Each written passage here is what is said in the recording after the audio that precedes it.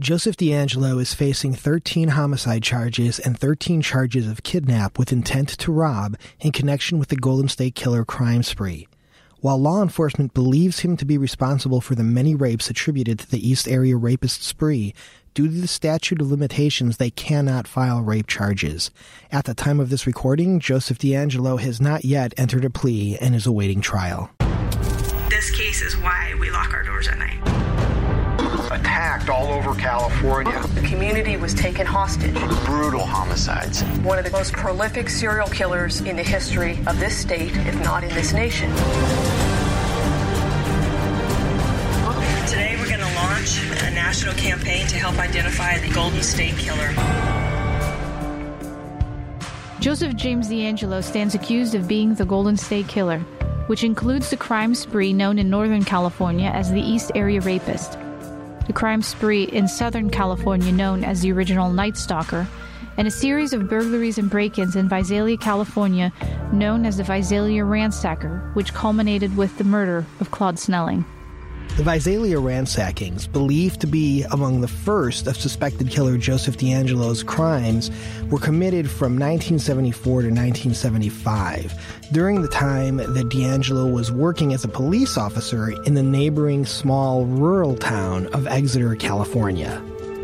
We got a backdrop of Sequoia National Park, the Sierra Nevadas.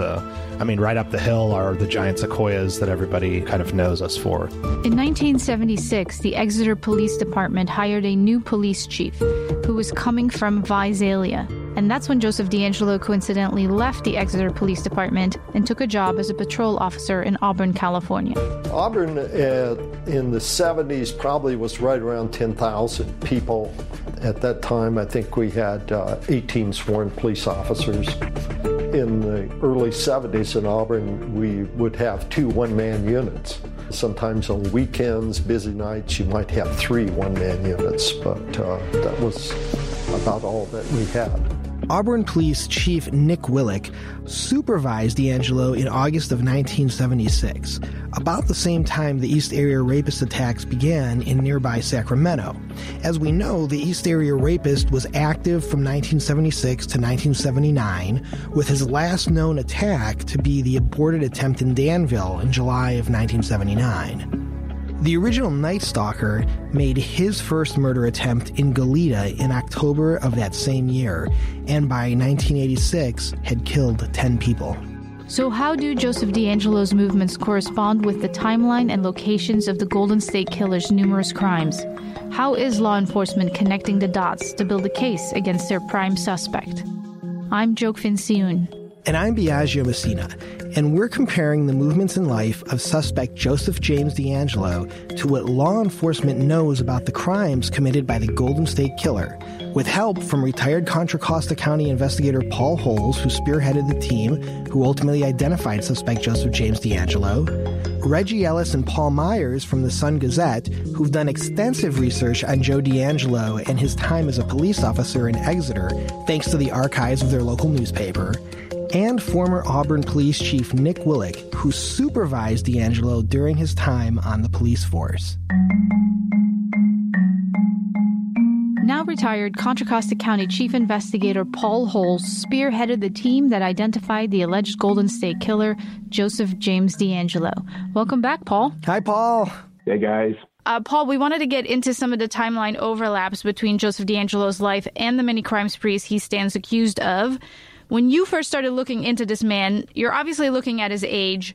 How did that line up with your thoughts on GSK? When was DeAngelo born? When we're looking at this as an unknown case, we're having to rely a lot on the victims, the living victims, to describe, how old they thought the offender was. And when this guy first popped up as the East Area Rapist in mid-1976 in Sacramento, the victims were all over the map saying, well, he's like an 18-year-old teenager or he's as old as 30.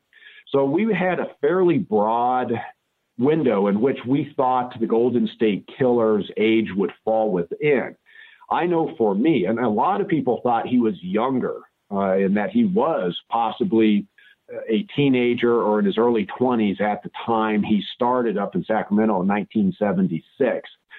I always thought the guy was a little bit older based on some of the sophistication he was showing very early on in those attacks, the sexual maturity that he was showing with how he was interacting with these female victims, and just this boldness and level of competence that he was showing. He did not come off as a very immature teenage boy just starting off on a rape series, to my mind.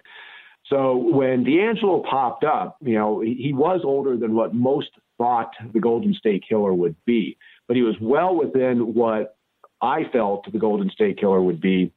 So his age at least was within what I thought was, okay, this sounds right. He's going to be somebody who's a little bit more mature and more confident in his abilities at the beginning of the Sacramento cases in 1976.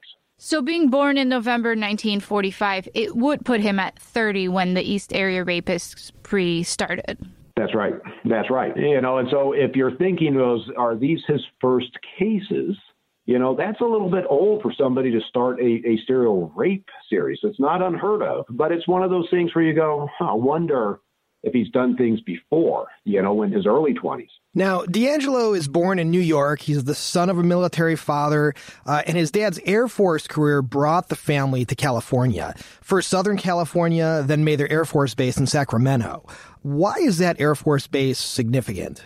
Well, when the East Area Rapist started in mid-1976, his first attack was in this Cordova Meadows neighborhood in Rancho Cordova, which was right across the freeway from the Mather Air Force Base. And as these attacks proceeded up in Sacramento, he seemed to have early on a desire to reoffend within that Cordova Meadows neighborhood. He's showing comfort in that neighborhood. And it turns out that 5 of his first 15 attacks were clustered in this small Cordova Meadows neighborhood. So DeAngelo, having that father that was in the military stationed at Mather Air Force Base, he has familiarity just from his youth of that particular neighborhood. And so it would make sense that when he starts doing these types of sexual assaults, he's going to go someplace that he's comfortable with. In fact, I believe that probably as a teenager, he was out there peeping in this neighborhood and prowling and got very comfortable as a teenage boy moving around Cordova Meadows. And then after school, he enters the Navy, gets his own military training. This was 1964, well before the draft, but son of a military man, this probably was right on track with what was expected of him. What have you learned about his military service? Well, my knowledge at this point is based on what I knew prior to my retiring. And, he was in the Navy. He was assigned on multiple ships while he was in the Navy. Some of those ships did go over to Vietnam, but he never, saw combat either on the ship or on land, and was doing mechanical kinds of jobs while on these ships. But he ultimately fulfills his obligation to the Navy and ends up settling back in the Sacramento region and starts attending Sierra College up in Roseville, which is just immediately north of Sacramento. Right. So his college career starts at Sierra College, and then he goes to California State University in Sacramento. What was he studying? He seemed to be very focused on a specific career. He was studying criminal justice. Criminal justice is a major that many guys, even to this day, many individuals to this day will study and pursue a degree in because they want to get into law enforcement. So even while he's up and doing the criminal justice studies, he's also interning at Roseville PD. Now, at the time, obviously his dad was a career military man. He kind of gets out of the military. Is it just kind of like a natural next track for someone who comes from a military family, has served in the military, to then go into law enforcement? Oh, absolutely. The military training, law enforcement is a paramilitary type organization with a very rigid chain of command, very rigid policies and procedures. There's a lot of discipline that is needed in order to be able to just make it through the police academy. So guys that have that military training, they have got and understand a rigid chain of command. They have to follow policies and procedures. This is very much the same with law enforcement. Law enforcement really is a paramilitary type of organization. So guys that have that military background, they generally walk into their initial law enforcement exposure, usually at a police academy, with a little bit of an advantage because they've already kind of been there, done that, and now it's learning more of the law enforcement aspect versus somebody new like me going into the police academy going, oh my God, what is going on here? As I'm, being, brainwashed into this disciplinary type of structure. That's funny. So after he graduates with a bachelor's, he leaves the Sacramento area and enrolls in the police academy in the Visalia area at the College of the Sequoias and starts work as a patrol officer in Exeter in May of 1973. Now, May of 1973, all of this is before any connected criminal activity to the Golden State Killer, correct? Yeah, in terms of verified criminal activity. We do have the Cordova cat burglar that Ken Clark from SAC-SO kind of keyed in on that seems very likely to be him before he goes down to Exeter. But at this point, when he starts out at Exeter down in 1973, it is before anything that we have attributed to the Golden State Killer right now. We're going to pause the Paul Holes interview for a minute. We'll catch back up with him later in the show. Next up, our local newspaper publishers Reggie Ellis and his editor-in-chief Paul Myers, and they reveal what they discovered in their Sun-Gazette archives about DeAngelo's life and career during his time in Exeter.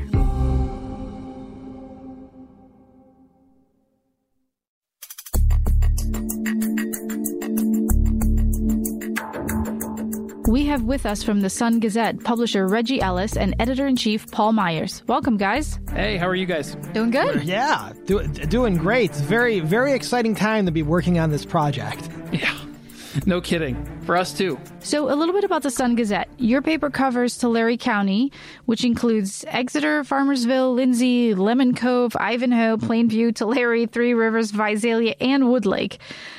Tulare County is a very rural area, right smack in the middle of California, right? Yeah. Yes, absolutely. And then did you tell us that you guys were the biggest dairy exporting county in the U.S.? That's correct. Yeah, people are very proud of that here.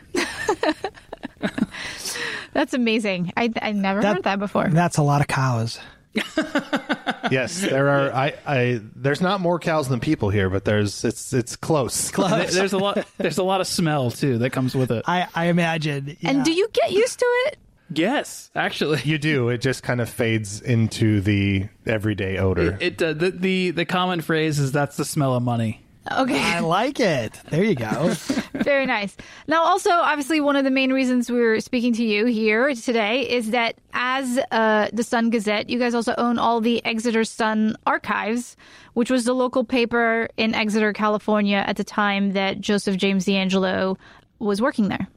Yeah, Exeter Sun ran. We're still essentially the Exeter Sun doing business as the Sun-Gazette, but it's been running continuously since 1901. 1901. Wow, that's insane. So what was it like on April 25th, finding out that the biggest story in the country had an origin in your town? When we found out there was the Exeter connection to the Visalia ransacker, that's when we kind of just started hitting the archives and digging up as much as we could. So Exeter's a small town. It's a small town now, tiny town in the 70s. What would bring residents to come and make their home there in general? So Exeter is one of those, if you were looking for kind of like the town that was kind of the quintessential small town America, and it kind of prides itself on that now, but that's essentially why people came here. But most people came here because of family. So they already had a family member that was living here. Maybe they're transitioning to a new job or looking for a new opportunity in California, and they already had someone living here. So Exeter was kind of this place where, well, I know someone there, and it seems like a nice town. I'm gonna give it a shot. Yeah, no, it's a beautiful little town. So, okay, bringing it to Joseph James DeAngelo and his family, when did they first show up in your archives? From what I saw, and I don't know where that would lie within Exeter Sun, but DeAngelo's mom married his stepdad in Tulare County. Yes. In 1965. Yes. So was it the stepdad that had connections to the area? I found that kind of difficult to figure out. Essentially, we knew that he had family here. He visited a couple of times before he actually made Exeter kind of his permanent home throughout the 60s. But he definitely had a strong connection to the family that was here. Otherwise, I don't think he would have come here all the way from New York. Right. And then in 1969, DeAngelo's sister moved to Exeter, correct? Yes. And does she still live there? I believe that she does. Yes, she has a family that she started here, and complete with husband, kids, and grandkids. Right. And then I believe you guys showed us an article that appeared in 1971 where Joseph James DeAngelo actually attended his sister's husband's birthday party, and that's what brought him as a visitor. Well, yeah, those are pretty common in the newspaper of that time. Small town newspapers, really here up until the last maybe 8 to 10 years, small town papers cover things like, 100th birthdays and, family reunions and class reunions. Those were things that actually made it into the paper, and not just kind of a blurb like in a listing. It was like a photo with a caption and a small story. I know. These are things that definitely want to make it in USA Today. Now, in 1973, Joseph James DeAngelo starts work with the Exeter PD and also attends the College of the Sequoias. That's a police academy at the College of the Sequoias. So that's probably he was doing something there with the academy as opposed to actually attending as a college student. So the idea is that he's probably doing the police academy at the College of the Sequoias possibly early 1973, and then starts work. What day was it in May? May 18th. Of 1973. Correct. Yes. And then somewhere in 1973, you guys did a profile on him, and it mentioned that he was going to marry his to-be wife, Sharon Huddle, back in Auburn. Was there any other mention of his family really in the archives? Not really. There wasn't a ton of mention about the family. There might be some other mentions of them. We've kind of looked through a lot of the archives, but that doesn't mean that we catch every little thing on every page. So, but there are very few mentions of kind of the DeAngelo family after he comes on to the Exeter Police Department. Awesome. So then 1973 is a pretty kind of uneventful career life for DeAngelo. And then early 1974, about a year on the job, he's promoted to daytime investigator. Can you tell us how that came about? So basically, there was a lot of break-ins that were kind of happening in 73, and they were your basic break-ins. There's nothing stood out about them necessarily, but they did have a couple they had 4 on the same night, and there wasn't a definite pattern, but sometimes there seemed like there was some similarities. So I think at that time the police department was probably considering, that they may have a group or individuals who are committing a lot of similar crimes. So DeAngelo, they were kind of working him into an investigative role because he had more education really than any other officer on the force. Even though he was the newest, he had the most extensive background and training and education, and as far as attending college, coursework, and things like that. So now that brings us to 1974. DeAngelo is promoted to daytime investigator, and somewhere in there, in the month of April, are what Visalia Police Department has confirmed as the first Visalia ransacker incident.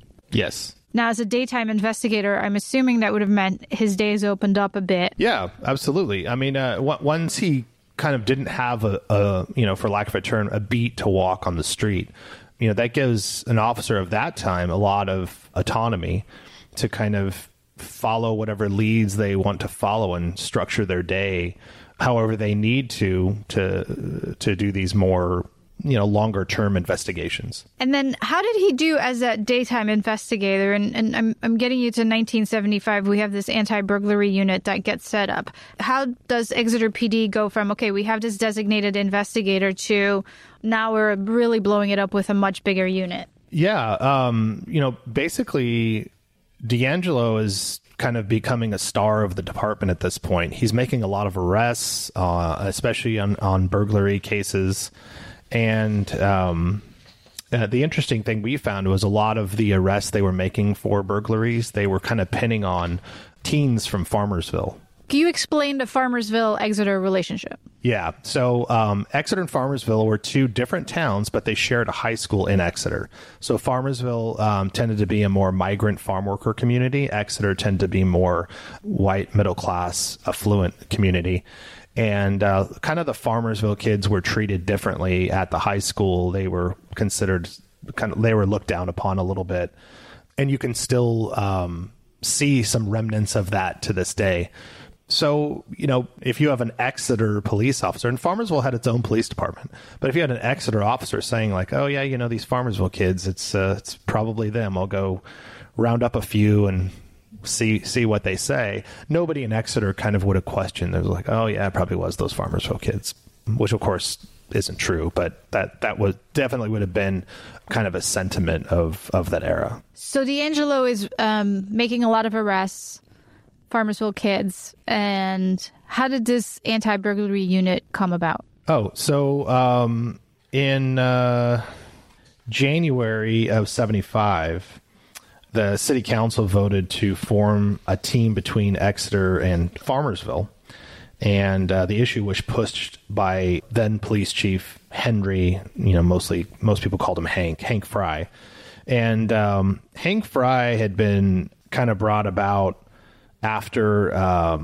the resignation of the former police chief Ray Watkins, and there was a lot of issues with the police department with finances and having enough manpower to do things. And so I think this was kind of a way for the police department to say, like, look, we need to do more. Why don't we partner with other agencies, which at that time was not very common, in order to solve our burglary crimes increasing. And we're talking just the burglaries in Exeter, Farmersville area, right? This does not involve the ransackings the Visalia ransackers committing in Visalia, the next town over. No, these are just burglaries that have been identified in Exeter and Farmersville.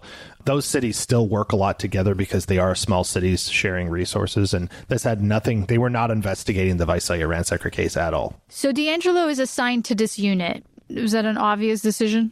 Yeah, I think so. They didn't have really any investigators in the department. They had beat cops and then your higher ranking guys who were kind of on administration, and they needed someone who hadn't been there long enough to be in administration, but was smarter than the average cop, let's say. Yeah, and I want to add too is that when we're talking about this era as well, and what we know or what we've learned from Ward was, it's not as if DeAngelo had an attitude problem. It's not as if he ruffled a lot of feathers. He was kind of the guy that came in, did his job, as most people could tell.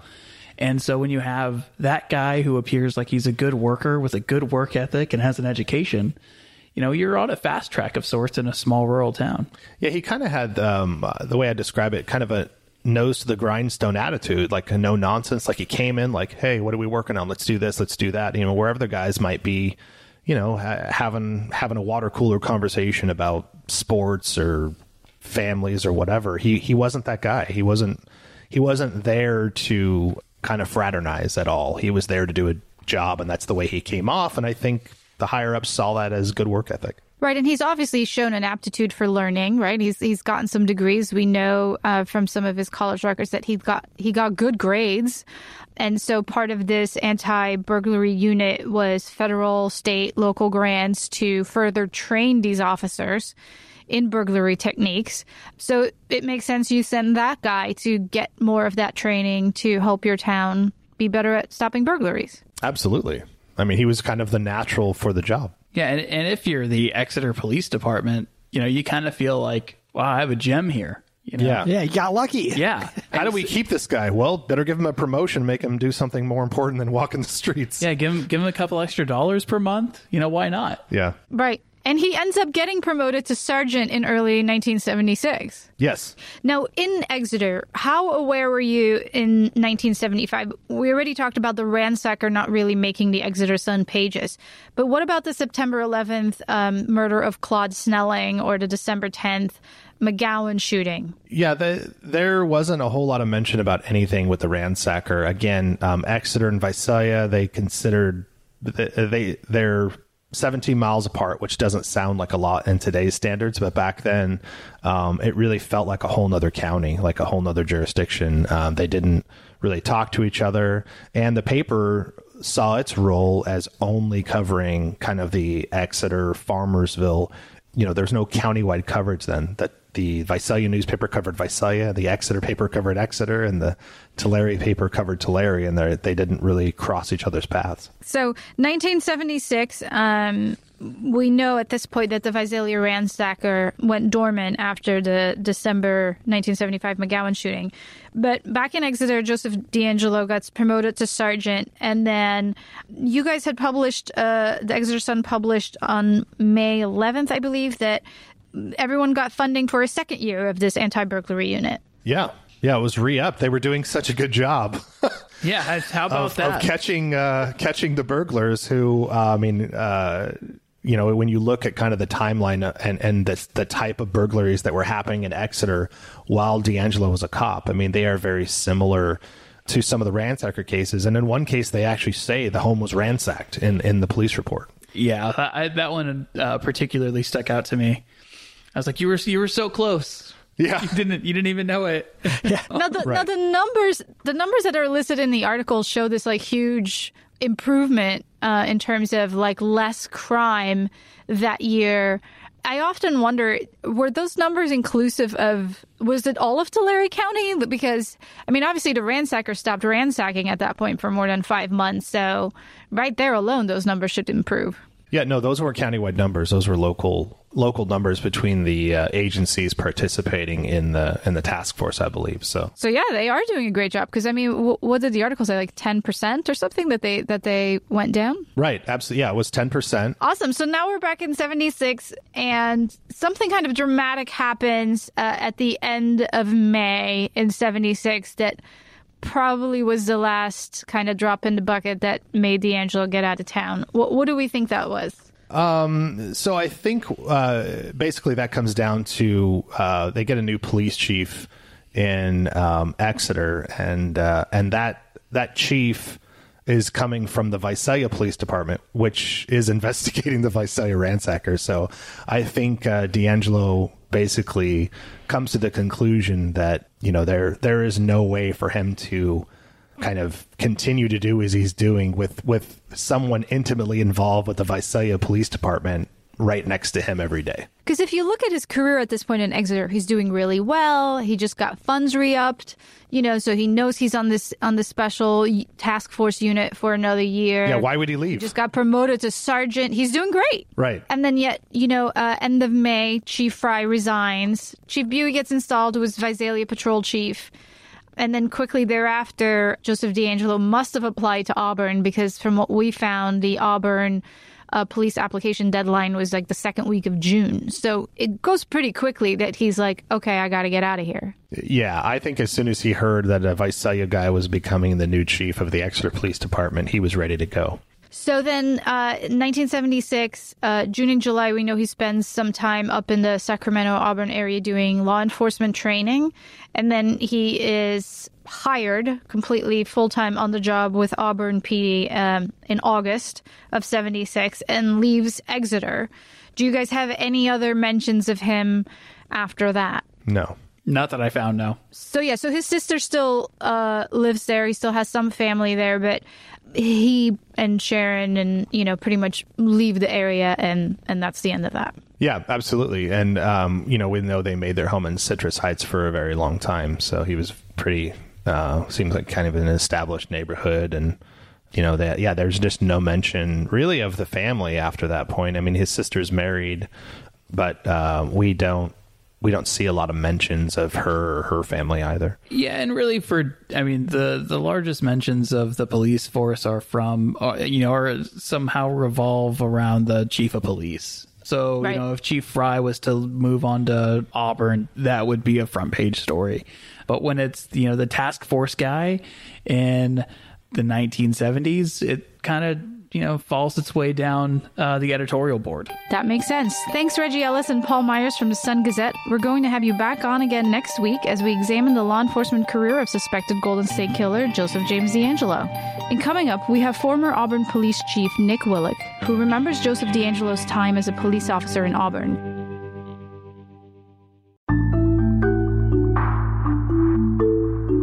We have with us Nick Willick, former police chief of Auburn. Let me start by asking, Chief Nick, what was your first reaction to hearing your former employee, Joseph DeAngelo, was arrested as the accused Golden State Killer? It was shocking and surprising that he was perpetrating these crimes, these horrendous crimes, while he was working at the Auburn Police Department. Okay, so when did you first meet Joseph DeAngelo? I had to be in the summer of 1976. He had been hired at the police department, and after he was hired, I probably met him in the office or somewhere. Now, DeAngelo has an injury to his hand. Was that ever explained? Joe DeAngelo had a missing end of one of his fingers, and he said that he had lost that in Vietnam in a situation where he ran his hand through a planer while they were doing damage control on the ship he was serving on. Did that affect his job at all? No. What did he share about his background? Joe was married, recently married. I'd met her. She didn't come around the police department much. I can't remember her ever being at the police department. A lot of people, including Paul Holes, wonder how DeAngelo could have had the time to commit these crimes he's accused of committing. So let's talk about what he actually did as an Auburn patrol officer. Joe DeAngelo in the Auburn Police Department was a patrolman. As is typical on a small department, at least our department at that time, that the new officers would come and they would work a relief schedule, meaning that their schedule would change from week to week. If someone was on vacation, that relief person, and usually we had at least 2 relief officers, that relief officer would fill in for him. And then, if someone got injured, if someone was on sick leave, he would fill in for that officer. So his shifts were changing from week to week. So as a relief officer, he didn't have a regular schedule. How long before he would have been moved off the relief schedule? Typically, officers would be on the relief schedule for approximately 2 years. Sometimes it'd be faster, sometimes it would be longer. But typically it was a 2-year duty. Got it. So we know the East Area Rapist was committing crimes throughout the week, at night or in the early morning. But we also know he must have done a ton of surveillance, staking out potential victims, breaking in and scouting out locations, a ton of work. How many hours was DeAngelo working in Auburn? 8-hour shifts, 5 days a week, 8 hours a day. Was that day or night? We'd run 3 shifts. At that time, we had a day shift, a swing shift, and a graveyard. How far is Auburn exactly from Sacramento? To drive from Auburn to Sacramento, it was a 35, 40-mile drive, probably take 40, 45 minutes one way. Could DeAngelo have left the area while on duty? It would have been extremely difficult for him to leave the city of Auburn while he was on duty. The sergeant would have immediately known it because we were talking to each other all the time. Anytime you got out of the patrol car to check an open door or a suspicious circumstance, the other officer backed you up. And I mean, it was expected because that's what you had. That was your safety net. I can't think of any situation where he could have left the city while he was on patrol and it not be detected. It was just the way the operations went, that if he was missing for 5 minutes or 10 minutes, the sergeant would have known. So if Joseph DeAngelo was committing these East Area Rapist crimes, he's doing all of this off the clock. Driving back and forth would take, we said, about 1 to 2 hours a night just to and from Sacramento. But once the East Area Rapist starts attacking in Modesto, Davis, Contra Costa County, we're talking a much longer drive back and forth. Did Joseph DeAngelo ever show up to work tired? I never saw Joe where he would act real tired or lacking of sleep. I never suspected that.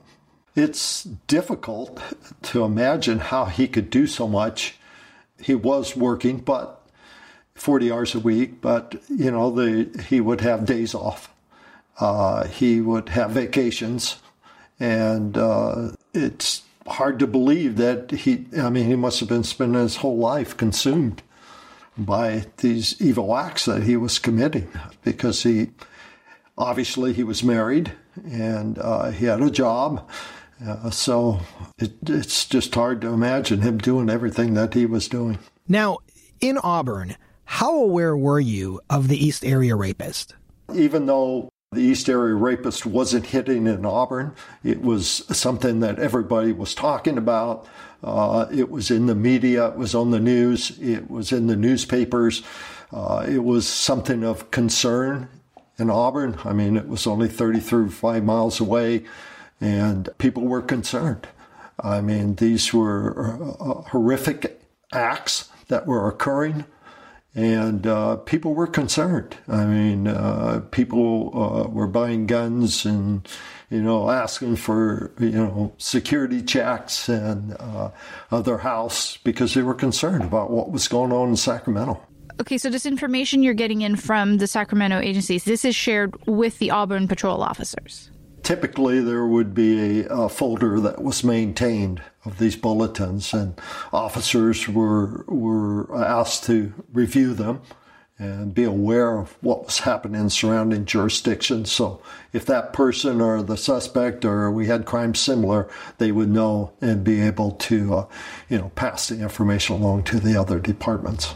And Joseph DeAngelo had access to these bulletins and composites? Yes, he had access. Joe DeAngelo, like all the other officers, had access to these bulletins that other departments would send our department asking for information and details of crimes that were occurring in their jurisdictions. Did you ever hear Joe DeAngelo or anybody within the department mention Joe DeAngelo talking about the East Area Rapist?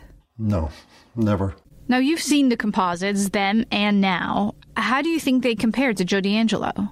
The composites of the what were potentially the East Area Rapists were different. A lot of them, they were clean-shaven. They had long hair, full heads of hair. They didn't look like Joe DeAngelo. These composites, though, were just possibles. People seen in the area who seemed out of place. So they weren't actual drawings of the East Area Rapists. They were just potentials.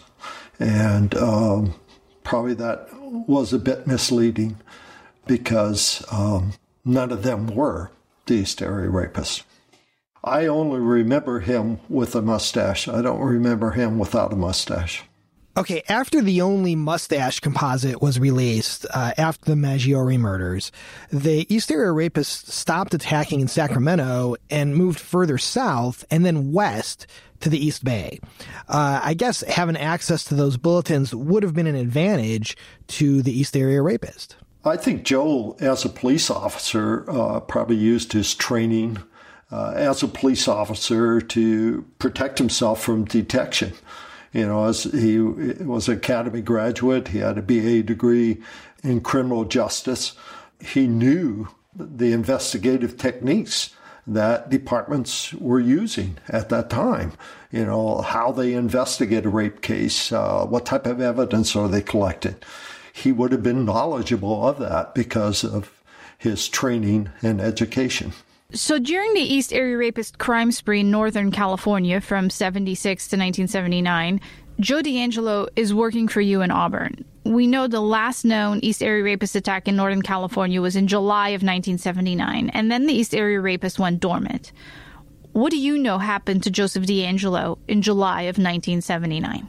In July of 1979, we received a call from the Sacramento County Sheriff's Department that one of our officers, Officer Joe DeAngelo, had been arrested for shoplifting in the Citrus Heights area He had been caught trying to steal a hammer and dog repellent spray.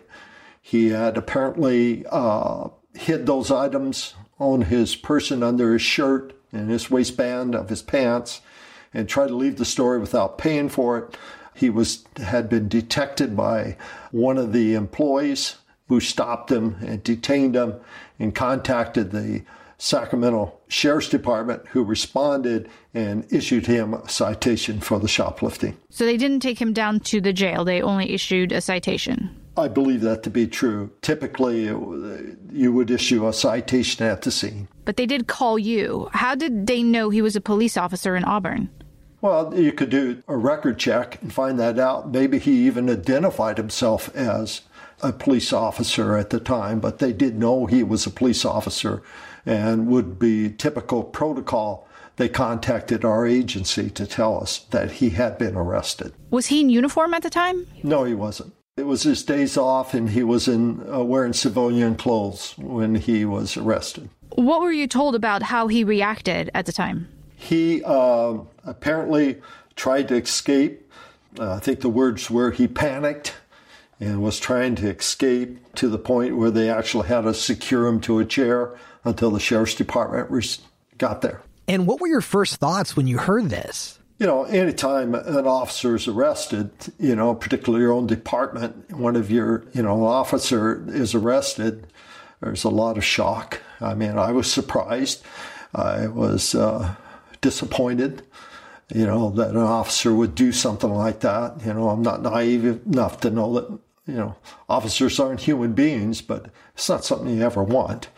And we were quite surprised, once I heard. And of course, we immediately started an internal affairs investigation into the matter. So what was that process like?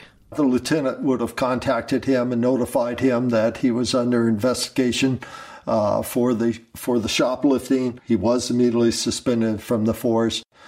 The process took several weeks, and he had opportunities to meet with us.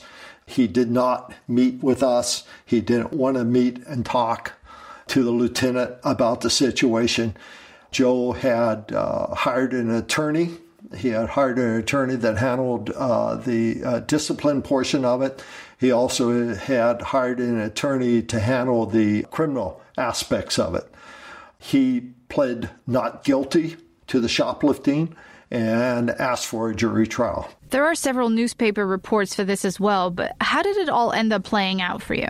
He wasn't talking to us, and I think what his plan was that he was going to plead not guilty, have a jury trial, which he did have a jury trial. As a matter of fact, he even testified that it was a mistake, that he wasn't guilty, but the jury still returned a guilty verdict. And after that return, he had requested an appeal of my disciplinary action to the City Personnel Board.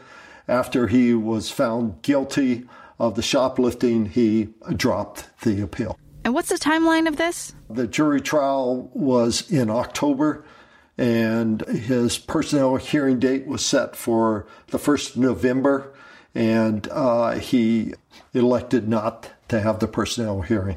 We've talked about an incident where DeAngelo allegedly threatened you during this process of his termination. Tell us about that.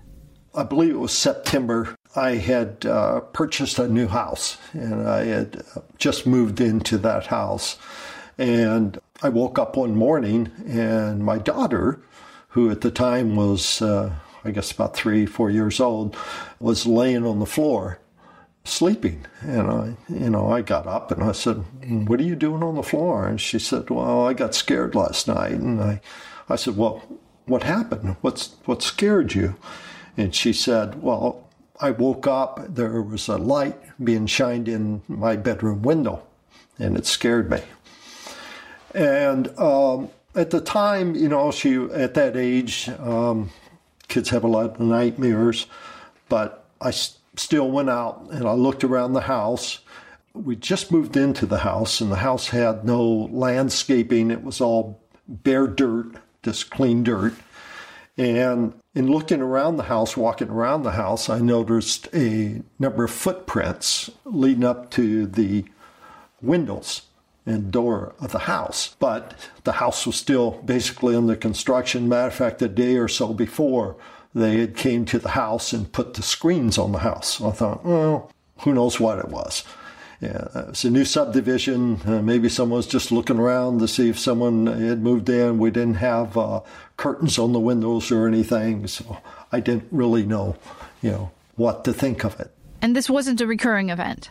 No, that was the only time that it happened.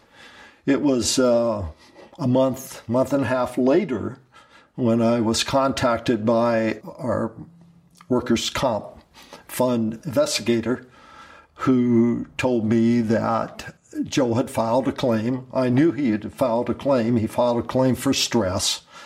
He said the stress of the job, the stress of having me as his boss, had caused him to commit the shoplift.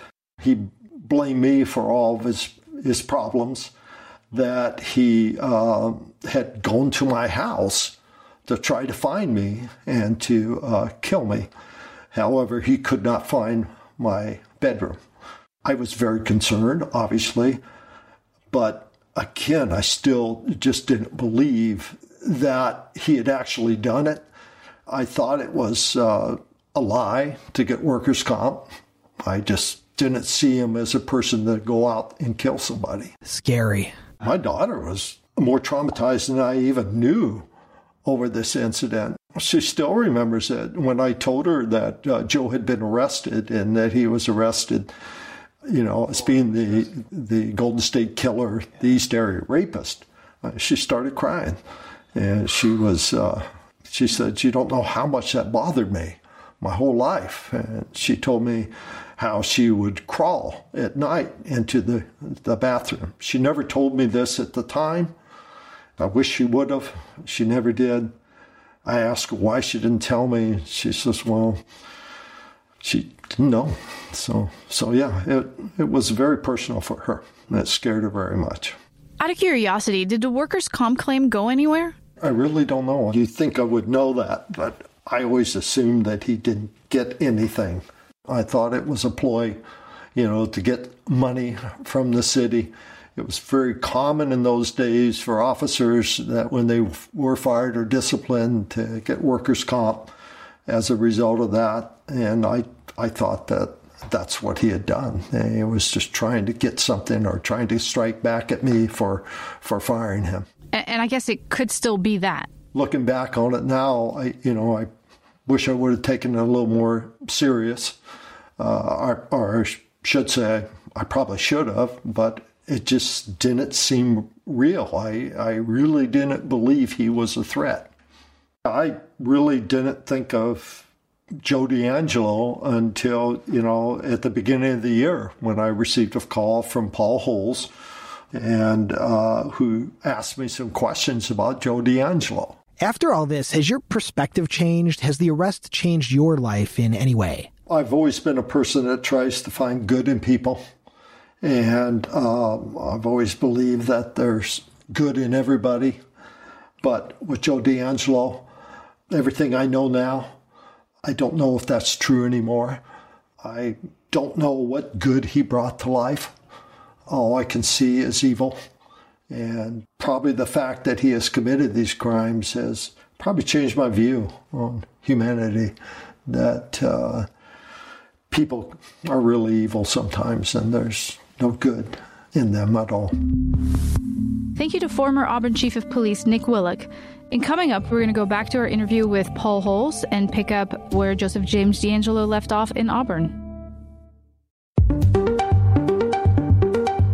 Okay, we're going to pick back up our interview with Paul Holes as we discuss Joseph James DeAngelo's time in Auburn. Now, Paul, we talked a lot in the past about the aborted Danville attack in July of 1979. Attack number 50, the last known East Area rapist attack in Northern California. Just to catch people up, the husband was a light sleeper. He surprised the East Area rapist who had to abort the attack. Now, before the identification of Joseph DeAngelo as a suspected Golden State Killer, there were a few theories as to why the East Area rapist had stopped. Like maybe he had been spooked. What did you think at the time? Well, at the time, he is confronted by that mail in Danville, July 1979. And then we have nothing else in Northern California after that. He shows up down in Goleta, Santa Barbara in October of 79. My personal thought is that something is taking him down to Southern California. And I really thought that it was going to be his job. I did not feel that he got spooked as a result of the Danville attack. I thought his movements through Northern California were based on his job, and then ultimately his job took him down to Southern California. And while he's away from his home base down there, he's deciding that he's going to continue his attacks and ultimately escalate to the homicides. When you start looking at DeAngelo and his timeline, this gets very interesting because, he ends up getting arrested by Sac Sheriff's Office for shoplifting in that same month. Yeah, like 2 weeks later. 2 weeks later, so now he's been arrested by the primary agency that's looking for him as the East Area Rapist. Additionally, he is now undergoing an internal affairs investigation by his agency, Auburn Police Department. So the pressure is really stepping up on him. And so you can see at this point, he is now in a tough spot where he can't risk going out and continuing to offend while he's up in Northern California. He's got some bigger issues, some personal issues that he's having to deal with. So these stressors are adding up. It gets very interesting that when you take a look at the sequence of him being arrested, and then ultimately the IA results in him being terminated by Auburn Police Department, that he now goes down to Goleta for some reason down there, attempts an attack on a couple, that goes sideways on him. But then after that attack, he's all the way back up in Sacramento court, basically being convicted of that shoplifting. That's like a 6-7 hour drive, right? That's right. So he's going down to Santa Barbara, then he's coming all the way back up to be in court. And then we know 2 months later, he's going down to Santa Barbara. He's down in Santa Barbara again, killing Dr. Opperman and Dr. Manning. So this is showing, with knowing DeAngelo's movements, what's happening to him is that he's still Sacramento based, but something. And I, to this day, do not know why he's in Santa Barbara at the end of 79. And I don't know if the active investigators have figured that out. I know they're still trying. So, but it's fascinating to see that kind of movement all the way across California to commit those attacks. And that's one of those things, when I've assessed, okay, where was I right? Where was I wrong when I was looking at this as an unsolved case? I really believe this guy is Sacramento based. That's his home base. And so this is showing me, okay, I kind of, with an educated guess, got that right. You got that right, this yeah. This guy was still coming up to Sacramento, even though he was already offending down in Southern California. But it's not even just the movement patterns. I mean, thinking about you've just lost your job. It's very public. It's all over the newspapers. You got caught with some weird stuff that, might have people look into you further. You're about to go to a jury trial where we know that Joseph DeAngelo even testified on his own behalf. And yet you make it down to Goleta, as the suspected Golden State Killer, they're doing the aborted Goleta attack, then coming back up to the jury trial. It's just, it seems like you'd be preoccupied with your trial to not drive 6-7 hours away and commit another crime. Yeah, and that's where, one of the things that I really want to know is why was he down in Goleta in October of 79? Was he, because of the stress, does he go to Santa Barbara just to vacation? Because we know it is a vacation spot. Or was there something else that he was into? He's lost his job. He needs to start making money. He's got different skill sets outside of law enforcement, such as welding. Did he ended up taking on a security guard job type position that caused him to move around down to Goleta? At this point, I don't know. And I would be fascinated to find that out just so we can have a better understanding into how the mind of DeAngelo worked during this really critical point in his life. I mean, this guy spent his entire adult life up to that point in criminal justice and law enforcement type of studies and activities. This was his identity, and it just got ripped away from him. That had to be a huge blow to his ego. Right. Now, what do we know about DeAngelo after he leaves Auburn? Not a lot. What I know at this point, after he separates from Auburn PD, at some point, downstream in terms of dates, he ends up becoming a truck mechanic and is working as a truck mechanic, I believe, down in Southern California for a period of time before he relocates back up to the Sacramento area where he continues that career. But I don't know much more than that. Yeah, neither do we, obviously. I think that we do know that 10 murders are committed in Southern California by what was then known as the original Night Stalker, also the Golden State Killer. We know DeAngelo had some family down here, and, he spent some of his elementary school education down in Southern California. And we do know that his second daughter was born down here. So he ends up having 3 young daughters and taking a steady job as a mechanic back up in Sacramento, and then starts living a seemingly normal life. How would you describe his last 3 decades before his arrest? Well, I think, and kind of going back to, his age, when he started offending as East Area Rapist, he's 30 years old. By the time of his last known attack, Janelle Cruz, May 5th, 1986, the guy's 41 years old. So you start to see that he's starting to get into that older age range for a serial predator. And this is where you start to see men start to slow down a little bit. And as I've mentioned multiple times, I think psychologically, after the Domingo Sanchez case, that he possibly had decided, I'm done. Gregory Sanchez scared him, and he walked away from that going, I don't want to be caught or killed or hurt. And he stopped offending. And then for whatever reason, he ends up running across poor Janelle Cruz in 1986. So after that point, he's now living his life. His offending, as far as we know, is behind him. But he most certainly is still identifying as the Golden State Killer. He's making phone calls to some of his previous victims, as late as in 2001, when he calls, victim number 14, 24 years after he attacked her.